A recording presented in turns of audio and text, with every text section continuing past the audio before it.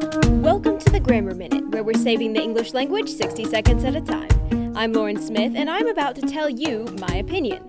This is supposed to be a fact-based podcast, you'll say, but is there really much of a difference? Should you use abbreviations in text messages and emails? LOL might be a great way to text your BFF, but what do the grammar folks think?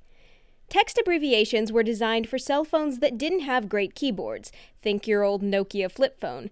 Back then, you had an excuse to not write words correctly. Smartphones have eliminated this problem almost entirely, so we don't really need these abbreviations.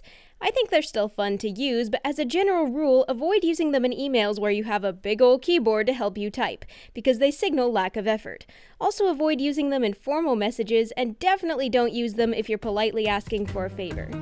That's your Grammar Minute. Visit thegrammarminute.com for more tips and tricks.